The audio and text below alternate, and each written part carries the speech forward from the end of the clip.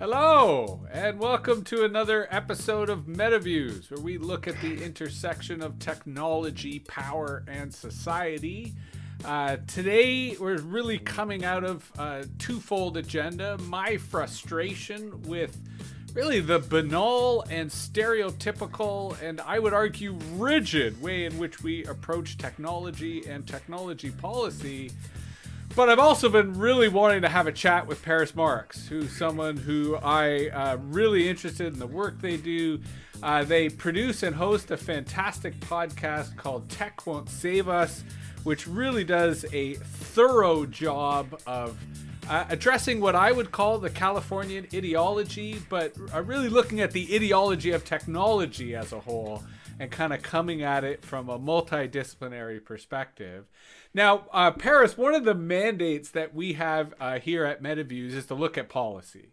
And we tend to take a big picture view of policy. And while we certainly lean towards technology policy, we covered the whole gamut. Our last episode 2 days ago was with Gavin Dew, who is a candidate for the BC Liberal leadership. So, he's right of center, and it was, a conversation really on kind of what he sees as relevant to right-wing British Columbian politics, which as a lefty from Ontario was fascinating to me and offered a different perspective. But I, from a technology perspective, find that there's very few radical voices. And the radical voices that do exist tend to be specialized. They tend to focus on particular areas like algorithmic justice or, unionizing and employees' rights. But there isn't a lot of people looking at the big picture, right? At what are some of the policies, or if you even want to articulate it in sort of broader movement language, what are the demands that society should be making on the corporations, on the government, on each other in terms of what our responsibilities are for a society.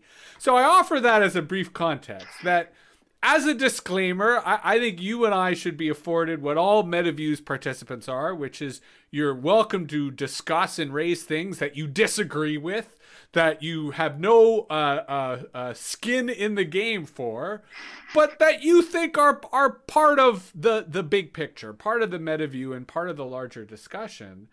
And I wanted to start by kind of asking, what are some of the insights? What are some of the key knowledge, the key building blocks, shall we say, that as part of hosting and producing Tech Won't Save Us, that are really leaving a lasting impression with you, sort of when you go through the research, when you talk to people and you start thinking about what a radical vision or even a radical critique of the technology world as we know it is? Yeah, firstly, thanks so much for having me on the show. I'm excited to be chatting with you today and to join you. The show turned a year old last month, and so I've been having these conversations. Episode 60 came out today, so I've had conversations with a lot of people on a lot of different topics, considering like radical perspectives on technology.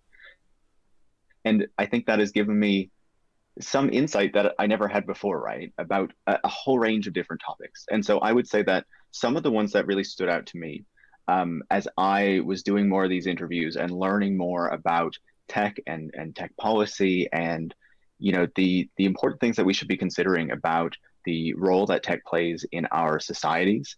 I think the first one is the supply chains, right? I think we focus a lot on how tech works in our everyday lives, how our phone works, how we use these social media platforms, things like that. But I think that there's not enough attention paid to where these products come from, the ways that they are produced in factories. A lot of those are in China, but increasingly they're in Brazil, they're in India, they're in Vietnam, they're in other countries around the world as well. And often, labor practices, environmental standards are not very high. And there's more and more research being done, and these workers themselves are speaking out more and more about their experiences and letting us know that they are not being treated in a way that I think we would expect that people should be treated, and that the areas around their factories and whatnot are being despoiled in a way that we wouldn't want, especially when these technology products are increasingly trying to sell us this vision that they're key to like a green future or whatever, right?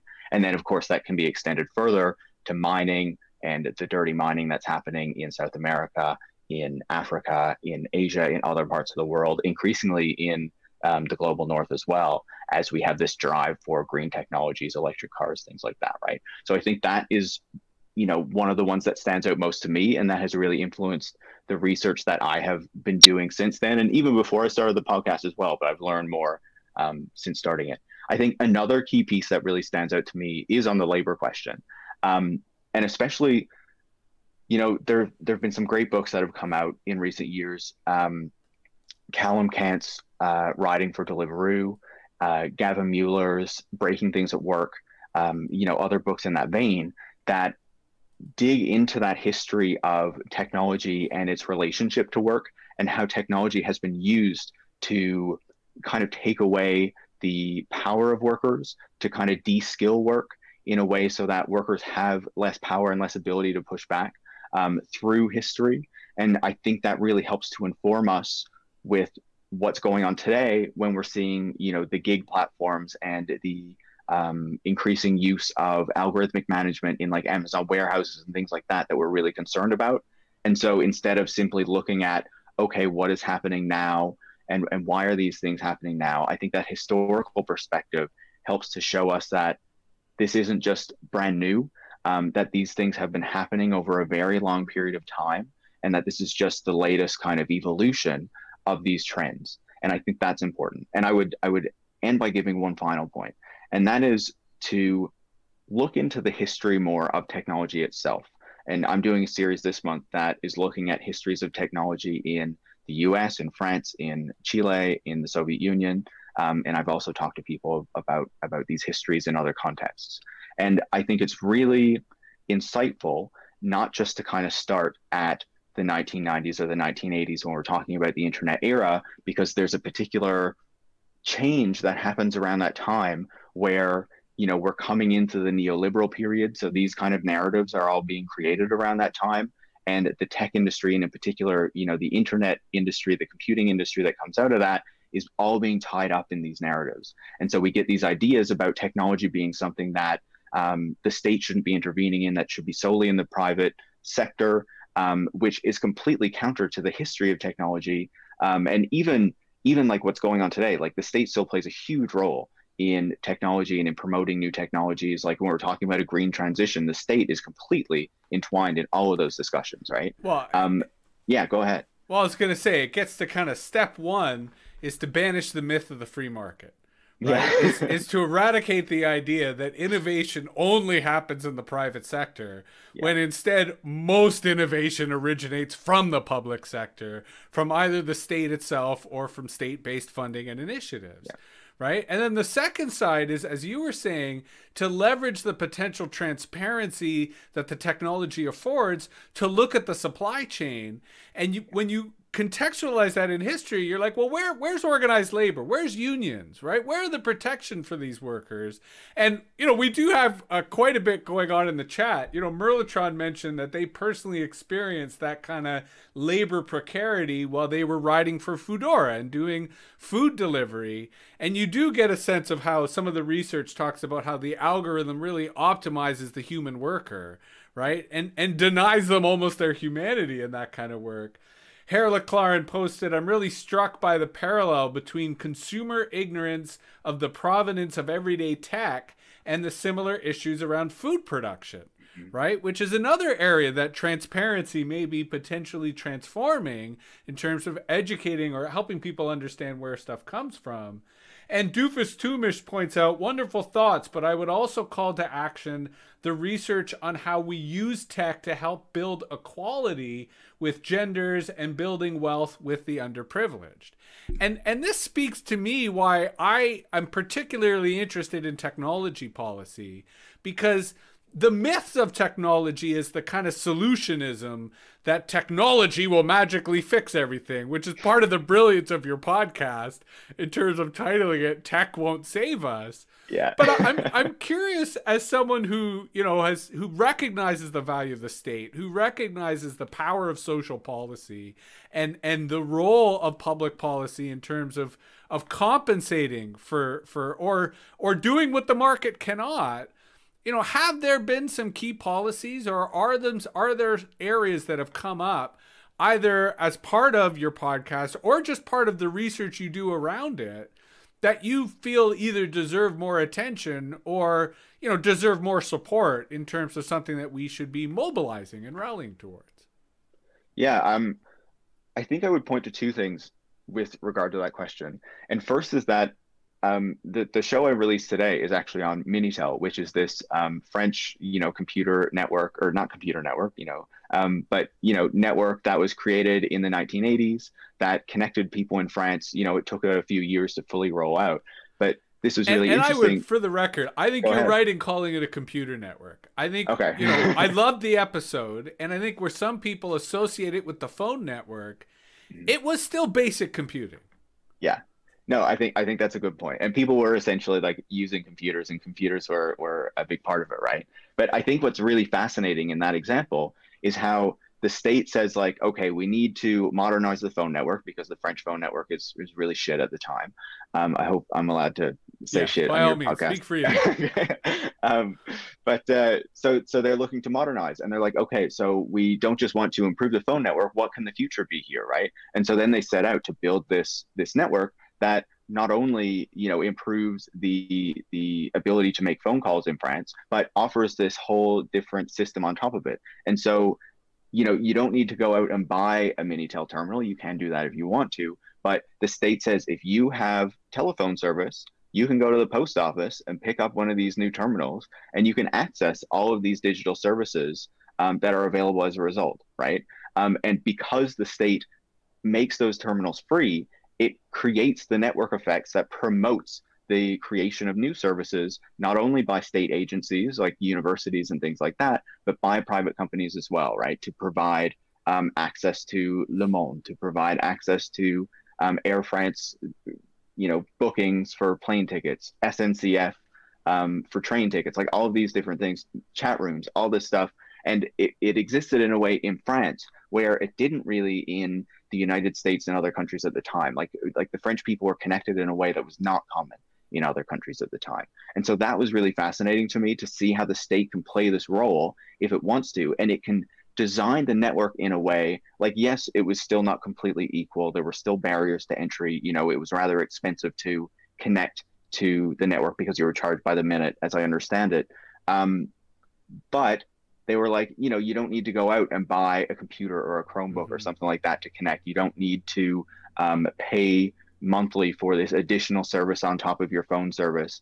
It's like, it's a lot more equal than to access, especially as we're having this conversation during the pandemic about unequal internet access, and especially when we're talking about students and things like that. So I think that is really fascinating, and kind of looking back as I was saying, looking back at these histories, I think has been really informative to see the role that the state has played in the past, in a way that I think a lot of people would think like, oh my God, the state can't do that today, because we've been so convinced by these neoliberal narratives since the 90s that the state really doesn't have a role to play in technology, at least directly, right? And so I think the second thing I would say on that, if we're thinking about the future and the role of the state in addressing these issues that we're dealing with today, I think Dan Hind had a really interesting proposal called the British Digital Cooperative, where he essentially sets out this idea of a digital cooperative that is, owned and run by the state, but is really focused on and managed by communities, right, by the public. And he sees it as an evolution of the BBC, which is this, public broadcaster that, I'm sure we're all aware of. But right now, it's kind of controlled top down, right? Because it has this board that's appointed by the government that makes the decisions about how it's run. And the idea is that, there are good aspects of the BBC, its public role, its public orientation towards serving the public good. but there are issues with its management right now and how that works. And so the question is, how can we use the BBC and this kind of idea of this public entity to refocus on technology and what the future of media and things like that are going to look like? And so he sets out this idea that you create this public cooperative that not only has a role in promoting kind of journalism as the future, more local journalism, more investigative journalism, and providing a role for the public to have a say in that, whether how to direct funds and whatnot. But there's also a role in there for the creation of technology, because technology, really is key to anything that we're doing right now. And so whether that is creating a public platform where the kind of publicly created content, whether that's from the BBC or this British Digital Cooperative or from museums or from universities or whatever, is available. But then it also has this social media function where it's not focused around engagement and turning ad revenue profits, but is trying to foster a different kind of discussion.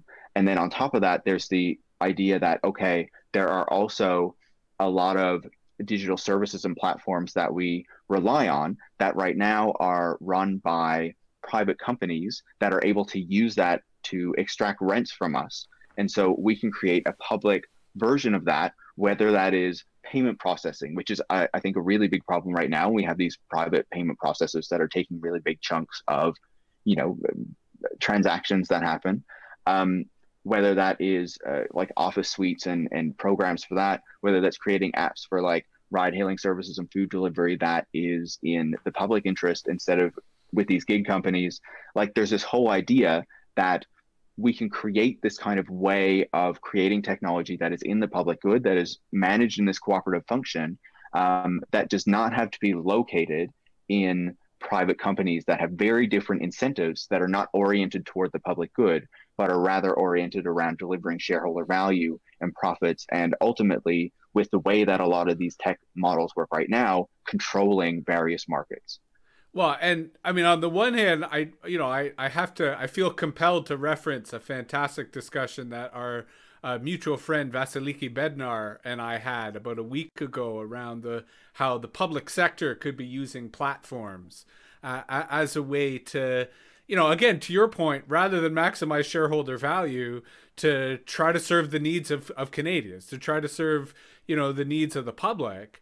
And it also strikes me that, and here's where I'll dabble both in the radical and then the surreal, that it strikes me that we should redefine the notion of public broadcasting. That public broadcasting is a completely outdated mode. And instead, we want to look at things like literacy. We want to look at things like open source. We want to look at things like agency and participation, so that in a radical sense, it's exactly as you described. It's kind of a knowledge cooperative that, the entire, everyone within that jurisdiction is part of. And it generates technology, it empowers expression, it teaches people how to be any kind of knowledge professional or creative professional. So it's one part school and one part stage in terms of redefining a public broadcaster. But I think you could go further, and the surrealist example is it's a hacker school, in which you're basically teaching people how to be hackers, and you're saying, go hack the planet wherever you see authoritarianism, wherever you see, oppression, wherever you see unjust authority, fuck that shit up. And, that to me would be a very revolutionary way of transforming public broadcasting into something that sort of embodied the ideals of the revolution, or embodied the ideals of making society a better place. But, your first comment also reminded me of Jeremy Corbyn, what the British press called broadband communism, which I embraced because, if that makes people think, wow, communism means free, unlimited internet? Okay, sign me up. That sounds like a good policy, right? This is why I feel there's an opportunity to come up with a new vision of the relationship between technology and society that's human-centric. That's rooted in class, and that's rooted in a larger notion of community empowerment and user agency. Herr LeClaren in the chat said, what if we had a monopoly with accountability and a mandate for public good? what do you call that again? Starts with a G. Goodopoly, Merlatron argued. But let me rephrase that as a question, Paris. As someone who lives in a rural community, I will acknowledge that Amazon has definitely, where pre-pandemic, I was as hesitant as possible to give Amazon my money. Amazon has certainly gobbled up a growing part of the things that I need as part of our lives here. And while Twitch is owned by Amazon, so we are dedicated to anti-Amazon content. We've done a lot of coverage around the unionizing efforts and some of the broader antitrust measures. What are your thoughts around nationalizing Amazon, right? Could Amazon be turned into a distributed workers co-op in which, rather than be subject to oppressive algorithms, warehouse workers have a more agency and freedom and can leverage automation for their own benefit? And we wouldn't feel so guilty. We'd pay more for our Prime membership. We'd pay more for the stuff we get.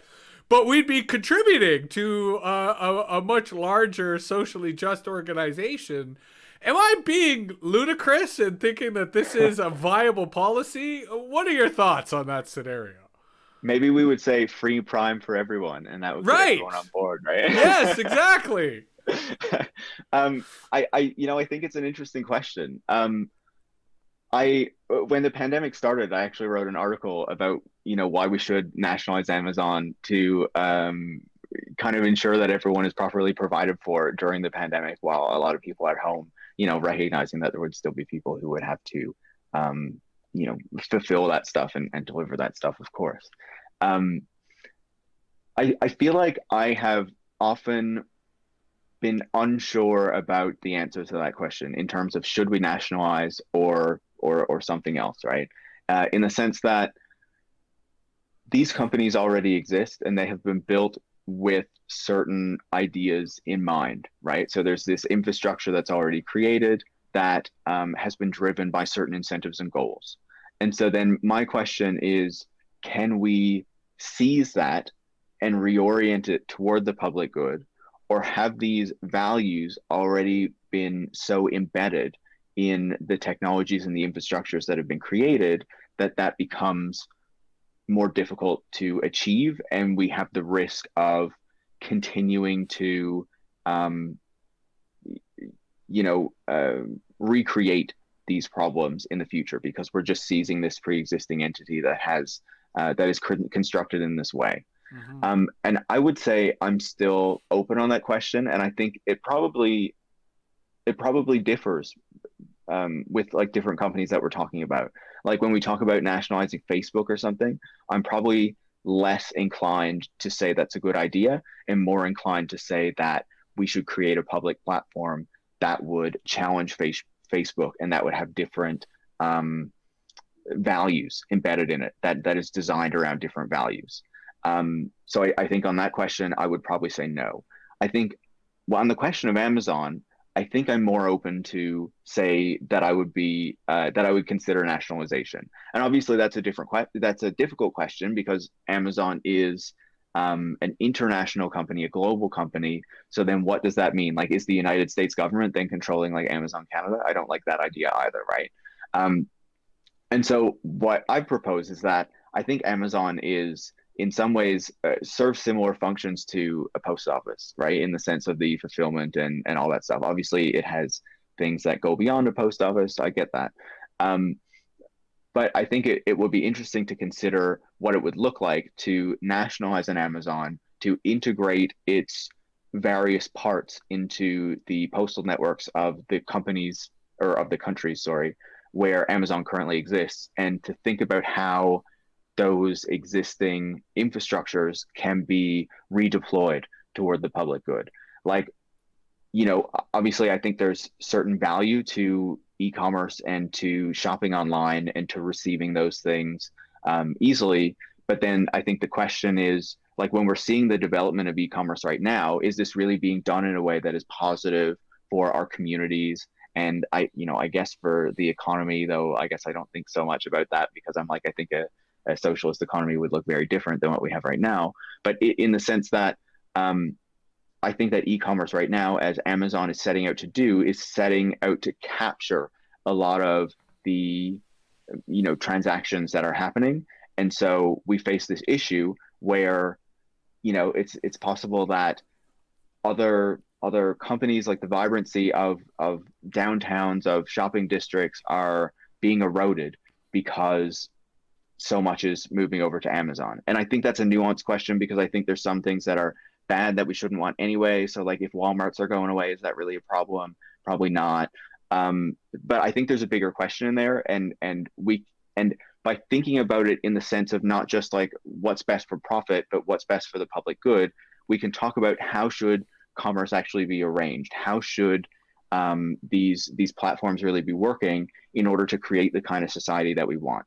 And so I think that there are many different pieces of Amazon that could be reoriented toward the public good, whether that's the fulfillment section. They have a piece around pharmaceuticals that they've been growing over recent years. I think that could easily be redeployed toward public good, toward a public pharma program, toward providing seniors with their pharmaceuticals really easily. Like, that's really positive. I think even when we think about like Amazon Prime and what's happening there, like, how can we talk about a platform, a media platform that has the public in mind when we're talking about creating media, and what does that look like? Like, I think that there are a lot of ways that we can reconsider how these things work.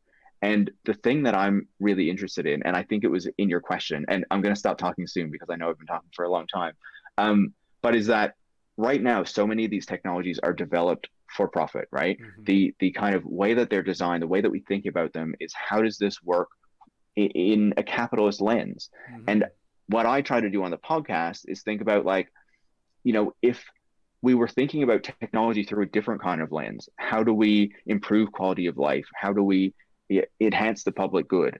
What would that technology look like? Because I think it would look very different from the technology that we're developing right now. I don't think that technology develops in a linear fashion where we're always on this same trajectory, and we're always going to get these kind of technologies because this is just the way that things happen, blah, blah, blah. I think that, depending on the values that go into creating those technologies, that tech is going to look very different and do very different things. Mm-hmm. And sorry, I'll give the floor back to you. And you raised a bunch of interesting issues, one of which I want to put on a side, but come back to before we end today, and that's the issue of jurisdiction, right? Yeah. Of like United States and Canada, given that we're in a kind of multi and trans-jurisdictional kind of policy environment when we talk about technology. But I think your point about Amazon versus Facebook is the difference between the kind of tangible versus the intangible, and that Amazon is very tangible for people's lives. And Herr LeClarn points out, don't forget that Amazon is a lifeline to disabled folks who can't shop in shittily inaccessible bricks and mortar businesses. Absolutely. So I think that illustrates your point of there are elements to the Amazon labyrinth that can be repurposed for good. But I think your point about Facebook as an example of a company that arguably not only cannot be repurposed for good, but we don't need to bother, right? Like, there are a lot of companies where open source could just completely cultural familiarity to people who like and appreciate the interface they got on Facebook, but remove the predatory privacy invasions and remove the kind of tyrannical governance that Facebook groups and the rest of the platform has. So that leads to a kind of two-part question. To what extent would, and this is me kind of backing off the nationalization and kind of coming to your point about, in some cases, we're dealing with systems that have been built with really flawed logic. And yet a lot of people still see value in them. So in shutting them down, you hit the Streisand effect. You just make them sexier. And I think a different public policy is to foster alternatives, is just like with smoking, to create restrictions and disincentives that encourage people to find other vices. So I use that as a context to frame this in twofold. what role do you think that open source, and here I'm flirting with the idea of mandated open source, right? What role does potentially mandated open source play in countering both the entrenched logic and the kind of, for lack of a better word, the virus of venture capital that aggressively seeks to recreate these models and will do so post jurisdictionally if they can, right? Peter Thiel does not give a fuck about the nation state, and he will pursue his power and wealth by all means necessary. So He is getting more interested in the U.S. state, though, becoming more of a nationalist. So due to convenience only, because yeah. Steve Bannon has shown him the light. But to what extent does mandated open source play a potential role? And second, where does algorithmic transparency fall in all this? So I want to hear your open source thoughts, and I'd love to hear you pivot that to the algorithmic transparency, because it's a sibling of kind of mandated open source. And a big shout out to our friend Vasiliki, who has just arrived late, but always welcome. So again, thoughts on whether open source is part of our arsenal, or whether it's a misnomer, whether it is, something that we're placing hope in, perhaps for the wrong reasons. Yeah, I think that's a really interesting question, and I think I would preface my answer by saying this. These things are not static; they're constantly evolving, right? We constantly see that. Facebook has changed over time, Twitter has changed over time. All of these platforms are changing. New platforms are emerging. It's more difficult to get a new platform going now because these dominant platforms have, have so much control over what we're doing online. But I think I would point out that I think we're in the midst of a transformation right now from this kind of open platform that is often reliant on advertising model to something else. We're seeing increasingly that these social media platforms are building in ways for subscribers to give money to creators or tweeters or whatever you want to call it, right?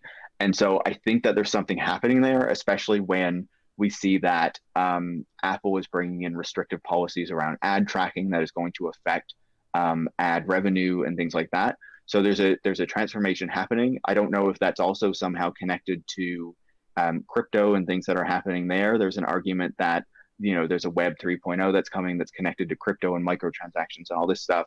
So that's to say that these things are not static. These things are already changing. And so the question should be, is this change in the public good? Is this change serving us, or is this change serving someone else's goals and someone else's bottom line, I guess? And how should we think about that? So to your question, I think there is probably a role for open source, but when we're having these conversations, the state is always right at the center of it, because if the state is not intervening to do something, to change regulations, or to, as you're saying, mandate open source and algorithmic transparency and things like that, then there's no change that's going to happen.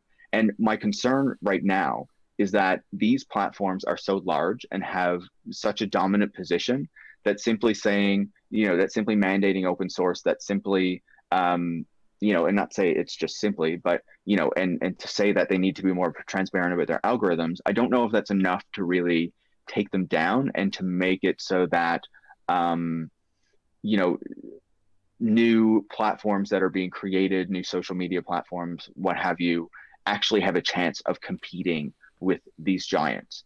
And that is why, and that's not to say that I don't think that people should be experimenting and trying different things and whatnot. Like, I think that's really exciting to see those things happening, to see people developing new ideas, to see people experimenting with different features and how different things could work. I think that's really interesting. But if it comes to competing with these massive monopolies right now, that's why I think that there needs to be a state role, because they're already so powerful, unless the state is also at the same time really bringing in measures that is going to tear these companies apart and whatnot. But even then, if we're talking about an antitrust case against Facebook, and we're talking about peeling Facebook off from Instagram and WhatsApp, Facebook is still huge in that case. Facebook still has all the network effects that are bringing people into this platform. And so I don't think that I don't think that's easy to challenge at this point, unless there is some sort of, state involvement or some sort of public um, cooperative or whatnot that actually has the power to be able to take on this kind of entrenched monopoly. Well, and interestingly enough, I was going to bring this up when you brought up the Minitel example earlier, that the French government is taking an interesting approach to digital policy in that they've created an arm's length think tank in the usual kind of, French savoir-faire. But it strikes me that we need that kind of expertise, that government needs to develop that sort of proficiency, literacy.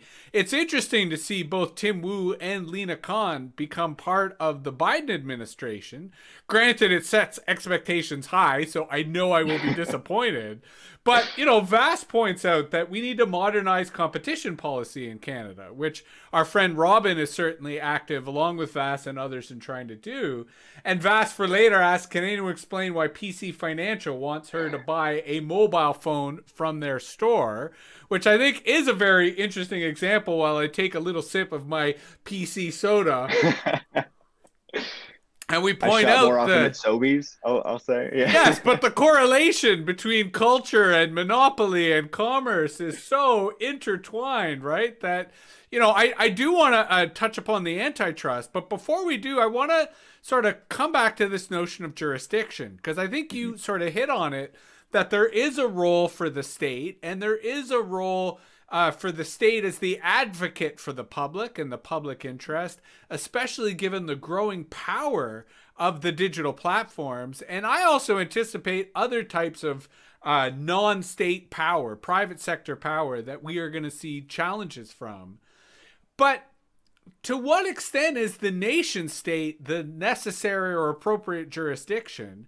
And I say this because Canada right now is sure fucking up when it comes to tech policy. Like, C10 is a total shit show. C11, the privacy bill, is being denounced by the acting privacy commissioner. And it very much looks as if Canada is just reading Australia's playbook rather than coming up with kind of their own approach. Is there a role for multinational, multilateral policy deliberation, policy debate?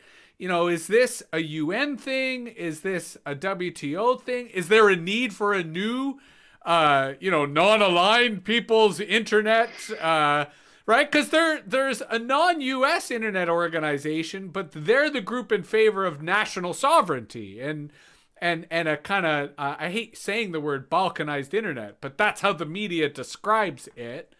So I'm curious, how does this issue of jurisdiction and technology kind of play the role of the fly in the ointment of the state's ability to counter or regulate or neutralize the power of big tech? Yeah, so there's a lot of points in there. I think first of all, I would say that on the existing issues in Canada, I think I'm very critical of what happened in Australia. And I would not like to see the Canadian government follow that model with, the paying the news, having the tech companies pay the news companies. I don't like that. I think that, there are probably issues with C10. In general, though, I don't actually buy a lot of the criticisms I think that there are criticisms to be made of it. But I think that I do actually see a role for the government in regulating user-generated content and these platforms and stuff like that. I think that there's an argument that could be made that C10 is not the right way to do it. But I was going to say, let's pause on that, because I feel the same way. Like, the core sentiment behind C10, I'm like, fuck yeah. Do I want influencers to be regulated? Of course I do. But I think the government is not only not achieving that, I think they're setting that policy goal back, like far back that they're killing, like it's almost like they're deliberately sabotaging themselves because they feel the opposite politically. Yeah. Sorry. Go ahead. I think that's definitely an issue. I think they definitely have a really bad spokesperson for this who is really botching the job. But I think that a lot of the general criticism, like as we were talking about at the beginning, about kind of this orientation toward tech policy that has a really libertarian bent. And I would bring us right back to the 80s and 90s when we have like John Perry Barlow talking about the government has no role in the internet. Like, I think that we still see the influence of these ideas today, and a lot of those kind of ideas from the States bleeding over into Canada that I don't often agree with. And so, when there's discussions about like, the government shouldn't be regulating algorithmic recommendation systems, or the government shouldn't be regulating user-generated content, I don't agree with those things. I think we can talk about what those regulations should look like. But generally, I think the arguments that I'm most often seeing about C10 is that the government should not be allowed to do these things, and I completely disagree.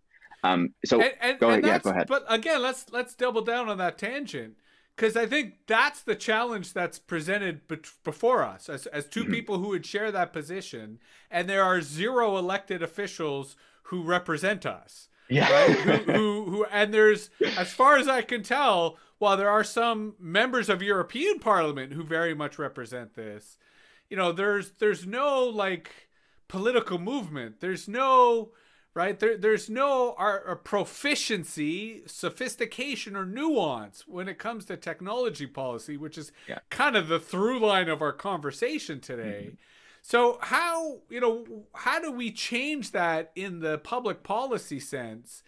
In that I originally kind of framed this question to you in the sense of, how does the issue of jurisdiction be wrestled with when it feels like our nation states are incompetent? So I'll modify that again and say, what is the arena for appropriate public policy so that we can counter the fear, uncertainty, and doubt that currently plagues this policy area, so that we can have honest debates about the role of the state and honest debates about the role of cultural regulations in the context of big tech? And we do have a couple of comments which I'll throw to, but I'll give you a chance to address that first. Sure. I think it's a difficult question. And I would say, I think that one of the interesting things about the past few years, and even the not only the techlash, but also like the growing kind of rivalry between the US and China, is that we're finally having these discussions again about jurisdiction, about the role of the state in technology. I think that have been really absent for a long time. And I think even though I don't like to see what's happening with the US and China, I think that is at least one positive thing that is coming of this, is that we're actually having these discussions about what should the state do, how should the state act, etc. I think your point is well taken on our current nation states being incredibly incompetent on these questions. And I think that's, whether it's when we're looking at Australia, what we're looking at here in Canada, is that I think a lot of our governments have been really blind to what tech companies have been doing for a long time, and just incompetent on tech policy, not wanting to act on it. And that's an issue. And so, like, do I trust the Liberal government to regulate technology? Not really. Because I don't really agree with a lot of their politics.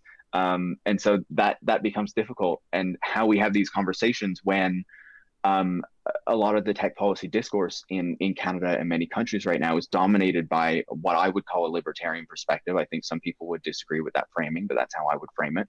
Honestly, I don't know anyone who would disagree with that framing. I think libertarians agree with that framing. I think non-libertarians agree with it. Some of the people who put out these ideas that I would call libertarian push back on me when I call them libertarian. So that's the issue that I face, but I think they are libertarian. Yeah, 100%. I think if you used language that didn't trigger their feelings, but still was the same meaning, they would agree with it. Yeah, absolutely. It's just the label that I put on it that they tend to disagree with, right? And so, you're talking about jurisdictions and things like that. And so I think when we're talking about the state level, in Canada, we already have this division. So different policies happen on different levels, right? Like when we're talking about regulations on gig workers, which is something that's going to be really huge, I think, in the next year. That's obviously at the provincial level. And so unfortunately, I think that's an issue because now we need to fight for the rights of these workers in 10 states. And I don't know how the territories work, if that's by the federal government or what. But that becomes a real issue, and that's really concerning to me. Obviously, there's other policies that happen on the national level. And I think that becomes really difficult because, I think as far away that you get from the people, like as you move up these levels, the more disconnected it really becomes from real issues, the more abstract it gets, right? And the more difficult it is to connect it with something real. I think there's interesting stuff happening in Toronto right now where people have pushed back against Sidewalk Labs initially and what Google was trying to do by kind of colonizing tech in the city. And now with I think it's called Pay It system, this billing system that the Toronto government is, trying to use, and a lot of people are pushing back on that and saying like, no, like we shouldn't be building this into our systems. I think that's really positive. And I think if we're talking about outside the nation state, obviously there are ongoing conversations right now with the OECD and the UN around digital taxation, multinational taxation. I think it remains to be seen what is going to come of those discussions. Initially, like Canada right now has a proposal forward for a digital tax that I can't remember if that starts next year or this year. But that is a response to the fact that the United States was not willing to engage in these discussions on taxing multinationals. And now the Biden administration says it's willing to engage in those discussions, but at the same time, what I'm initially reading is that they are also changing the framework of what was being discussed, so it would only apply to like the top 100 companies, and like it's sounding really terrible in the same way that the Biden administration came out last week or whatever and said, we supported an IP waiver, and then all of a sudden started building its own IP waiver that was not really an IP waiver, right? On vaccines, on COVID vaccines. Well, and that's where the Biden administration, granted, they're still in their early days, but they're demonstrating incredible proficiency at PR.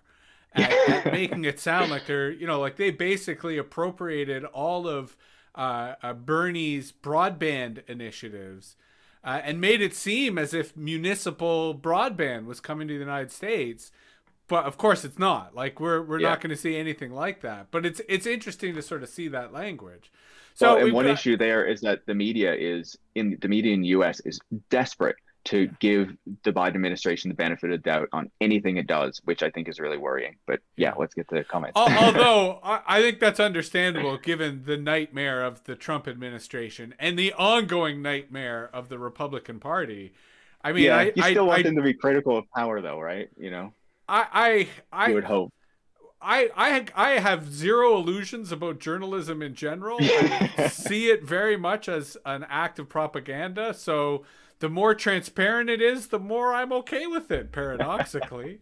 Doofus Toomish posted, I agree, Paris Marks, on your insights on open source. It's an uphill battle, but disruptive behavior is in my wheelhouse, and I will forever bloody my forehead on the powers that be. I do bite the hand occasionally and set fire to bridges. Have a wonderful day, everyone. Keep going, cyberpunks. Thanks, Jesse. Doofus Toomish is a active and valued member of our community. Harla Claren pointed out, well, there hasn't been much public pressure for competence in this area either, and I think that was referring to the larger policy issue. And to come back to Vass's question, can anyone explain why PC Financial wants me to buy a mobile phone from their store? We will benefit from spillover of these antitrust cases. You can get 25,000 bonus points from the mobile shop. And points out also that it's a January start for the tax on digital services. Yeah. So I think what's fascinating to me about our conversation so far is the high level of literacy that is required just to wade into this area. Yeah. Which we have to assume that most people are not necessarily going to have. Vass is really insistent that we answer the PC question, and I am, of course, I can make always a stab satisfied. At that if you want. Go ahead. Yeah. So I'm sure there's a data piece, which is what Vass focuses on a lot, especially when it comes to Loblaws. I would say that from working in telecom, I think there's also a piece there where if you buy the phone, from Dominion or whatever Loblaw store, whatever, I don't know what you guys call them up there in Ontario, but they also get a piece of your bill, right? They also get an ongoing revenue stream if you sign up through PC Financial or through PC Mobile or whatever. So I think that would be part of it. Like obviously it's a revenue stream. They don't want you to go directly to Bell. They want you to go there. But I think yeah, there's definitely a data piece there as well. You're getting in their ecosystem. I'm sure VAS has other insights on this as well. But Well, that's just one thing I would do. I think we're also missing out on the obvious, which is just the relationship. Yeah. Right? They want to maintain the relationship. They value that relationship. If you are getting your phone service through them, I think both from a branding perspective, but also from a retention perspective, they see value in that. And Vas, as you've been writing about, the Loblaws Keiretsu wants to be all things for all people. And As Vass has said, it's Canada's Amazon, right? Yes, this is just I think Vass said that at least. one part of it. But I think, there's a larger question here, which I think the Loblaws, Vass is writing about Loblaws kind of illustrates that for people, I mean, on the one hand, there's policy wonks, and then there's us. We're a subset of policy wonks because we're not only critical policy wonks, which unfortunately are not in as great number as I would like, but we're interested in the technology space from an anti-orthodoxy, right? We're not interested in it from the California ideology. We're interested in it from a critical thinking perspective. Yeah. And so I'm not interested in the valuations of these companies and all the money that they're making, Well, I am in the looting sense of knowing where to get the money. Yeah. But yes, agreed. Yeah. So, what interests me, but, in a way of trying to wrap this discussion up, what interests me is narrative and propaganda, right? Like the right has won the propaganda wars of the last few decades because their stories and their spin have been accessible and effective. And that's not to say that the left has lost. I remember, pre 9/11, the anti-globalization movement had fantastic spin and fantastic stories and major inroads were being made. And I feel right now the Techlash is doing the same thing, that it is producing narratives and compelling stories that are getting people to care about workers, to getting people to care about the environmental cost of our technology. So I feel that the seeds are there, but I want to get your perspective on one story, and I suspect you're going to be critical of it, and then another, which I also suspect you're going to be critical of, because I feel that in finding a solution or finding a response to these critiques, we've got a piece of a good story or a good narrative or good propaganda for the policies we've been discussing today. So the first is the basic income, right? That you often hear the basic income or the guaranteed annual income as kind of the go-to for tech policy, right? It's Andrew Yang's kind of whipping horse. It's, and I assume you are know Dmitry Kleiner. Our fellow traveler, Dmitry Kleiner, has been very critical of this concept, as have you. So I'm curious very briefly sort of what your critique is of the basic income and what is the follow-up? What is the counter? What is the equivalent that is just as easy for people to digest and at the same time can be just as populist or just as accessible when it comes to articulating our part of the political spectrum when it comes to advancing these issues? Yeah, I think that's a good question. And to me, I really see the basic income as kind of the extension of a neoliberal society, right? It's a policy that is in response to this notion that everything should be in the market and that we just need more money so we can participate in the market and buy our services in the market and whatnot, right? And obviously, I don't agree with that. That's not kind of the world that I want to see. That's not the future that I want to be fighting for. And so I think one of my biggest criticisms of the basic income is that it doesn't properly assess power relations, in the sense that if we are going to get a basic income, that is going to require a large expropriation of profits and whatnot from capital, right? To be redistributed to workers, the public, the poor, whatever. There's going to be a pushback against that. And in order to actually get a basic income policy passed that is going to make any kind of difference to regular people's lives, that is going to take organized power in order to achieve that, if it gets anywhere close to actually passing in any kind of meaningful way. And so my argument then would be, if we need to build that power, then we should use it for something better that is going to produce better, benefits towards society. We know that when we purchase things through the market, they're often more expensive when they're provided in an individualized way.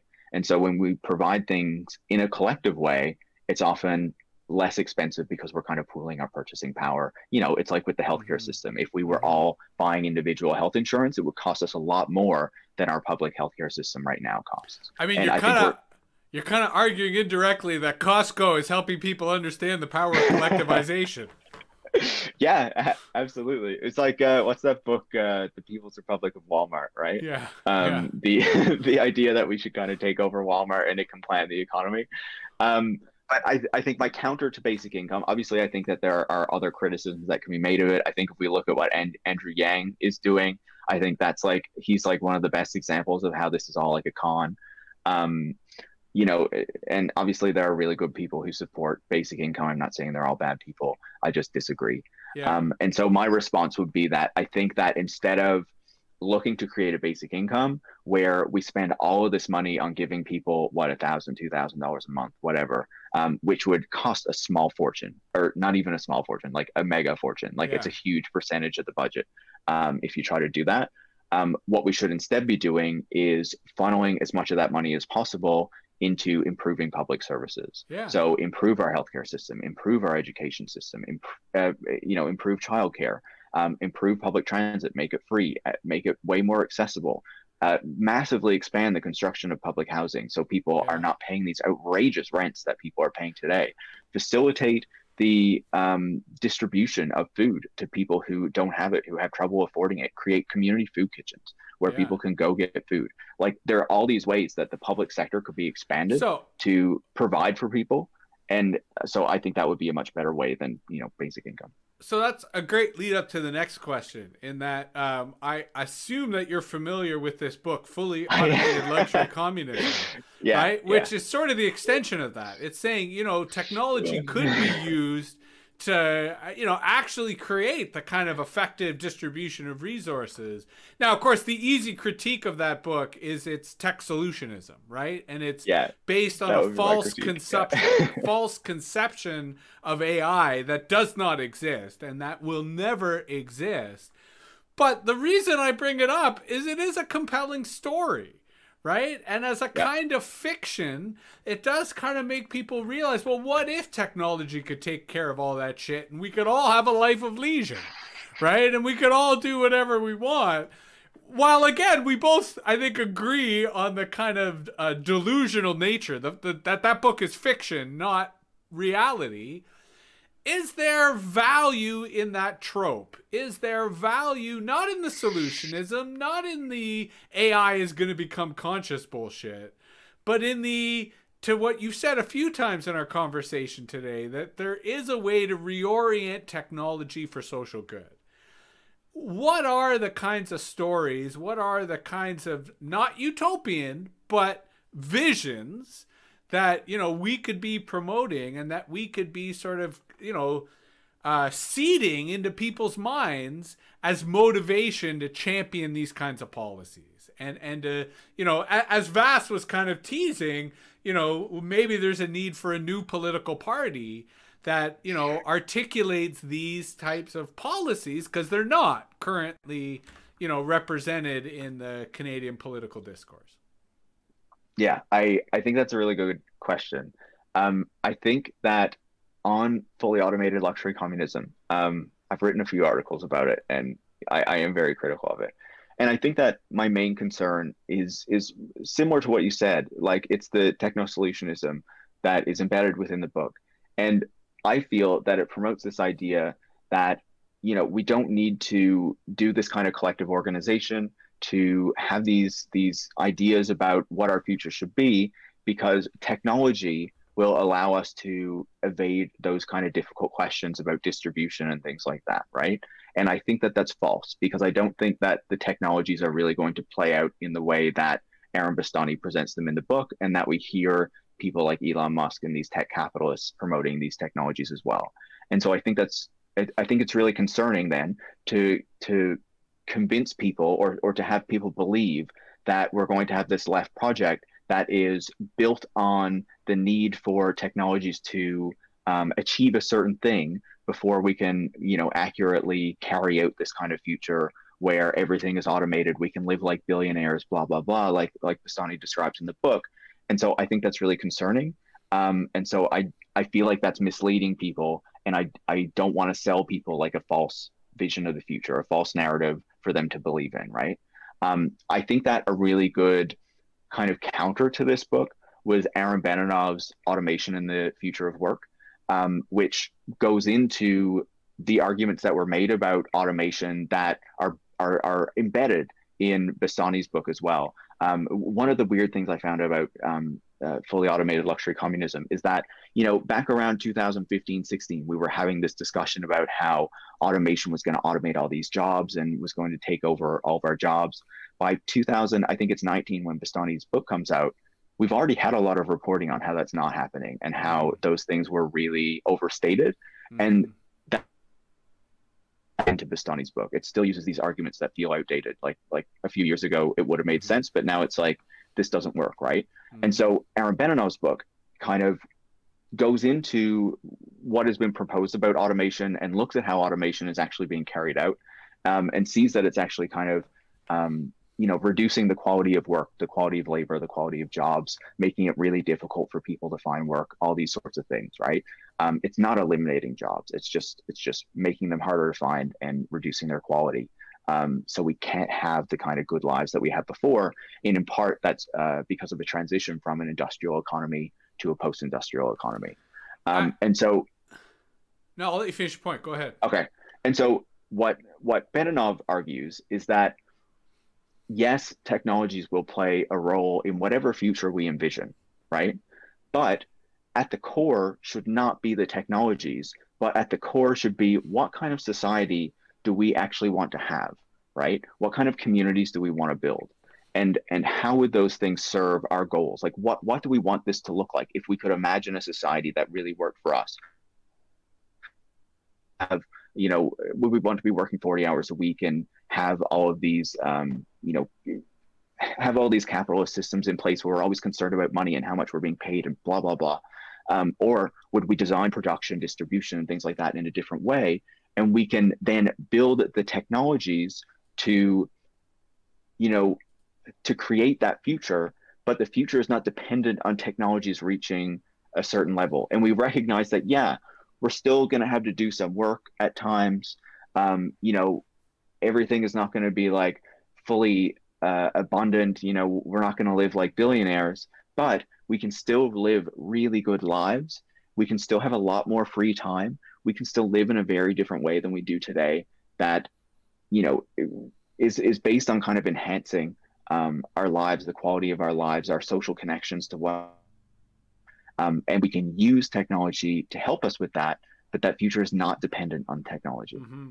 And I mean, I really, we've gone way past time, so I do have we? want to end, but I have to ask one follow up to that, which I have, Sure. We haven't touched upon this whole discussion, which is the role of organized labor, right? And in particular, institutionalized organized labor in terms of unions, because for me, that's the other kind of disappointment here, right? That in my lifetime, the same way that left wing political parties have been kind of slow to recognize the threat of big tech and to articulate an alternative kind of tech policy, I also kind of feel let down by a lot of large unions. That is changing. I think we are starting to see many unions wake up to the at least organizing opportunities that exist in terms of the tech sector. So very briefly, what role do you see or do you hope to see in terms, especially following up your last answer, moving forward in terms of the role that unions can play both in automation in our society, but also in terms of, helping protect working people? Yeah, I think it's a really good question, and I think it's a warranted question. I think for a long time there were, and this still continues to this day, there are a lot of unions that are more focused on the short term, that are more focused on what's good for their workers right now. And honestly, I think that there are a lot of unions that have kind of collaborated as companies have cut wages, have cut workers, and have not effectively challenged that, right? And in part, I think that that's because they were also dealing with a state that really didn't care about workers at all, right? And that's another challenge there. But as you say, I think we are starting to see a shift again within organized labor, within certain unions. Like, we have CUPW that's working with, I think they're working with the food couriers, and UFCW, I think, is working with Uber drivers. Maybe that's reversed. Whereas there was a report in the Toronto Star recently that Unifor has been talking to Uber about, having Uber workers unionized, but not actually considered employees. And I think that's an issue, right? That's like giving in to what they want. And so I think that definitely there's a role for organized labor. We're going to need that. But I think that the orientation of a lot of unions and union leadership is probably going to have to change to have a more long-term view and a more critical view on these technologies, and not just give in to what these companies want. And I think that's a difficult question. I'm not an expert on organized union or organized labor or unions or anything like that.